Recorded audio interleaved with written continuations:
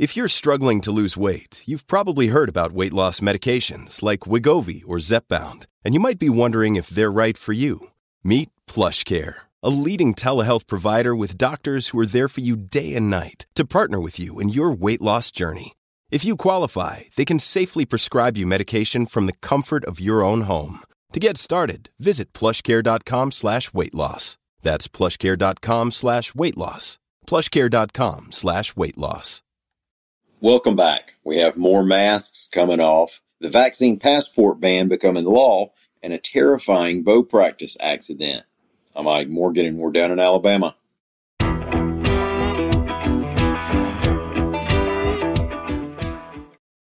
Every day we creep a little closer to a less masked Alabama as more people become fully vaccinated against COVID-19, and most of the coronavirus case statistics look more and more like Rick Camp's lifetime batting average. Here are a couple of recent developments of note. One, the University of Alabama announced its students, faculty, and staff no longer have to wear masks if they're fully vaccinated, reports Mary Helene Hall.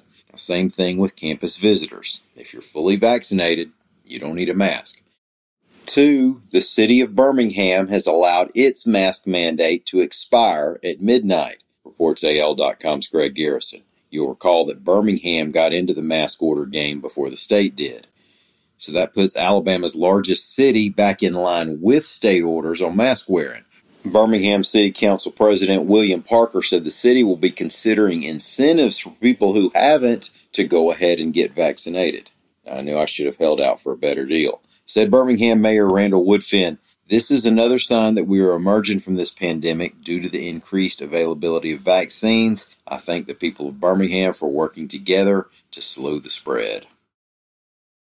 Alabama Governor Kay Ivey signed a bill that will ban any so-called vaccine passports, reports AL.com's Mike Cason. To answer the question, what is a vaccine passport, the legislation calls it any document issued by a state or local government that could be used to verify a person has received a COVID-19 vaccine. So you won't have to show a document or a card to receive a government service or to be admitted into a government building. Previous requirements, such as school vaccination mandates, are still in effect. The bill had passed on the final day of the state legislative session and, now that it's been signed, is already in effect. According to USA Today, Alaska, Arizona, Florida, Idaho, Montana, South Dakota, Texas, and Wyoming have also passed laws restricting any vaccine passports.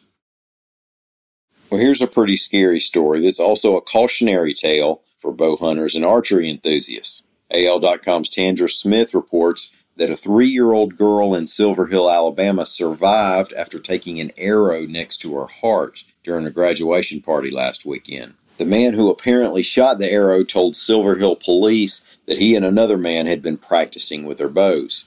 Now, to people who are unfamiliar with bows, the thought of something like that happening sounds strange, and it certainly is rare. But if you don't take the proper precautions, you can misfire while you're loading the arrow, or the arrow can be deflected after you fire it and end up well beyond your target. We obviously can't say for sure what happened in this case, but the 35-year-old man was arrested and charged with second-degree assault, booked into the Baldwin County Jail, and released just over 8 hours later on a $5,000 bond. You don't want to have to go through that, and much worse, you don't want to hit a little kid. The Silver Hill police chief said that if the arrow had been just a couple centimeters in any direction, she might have been killed. So prayers up for some quick healing.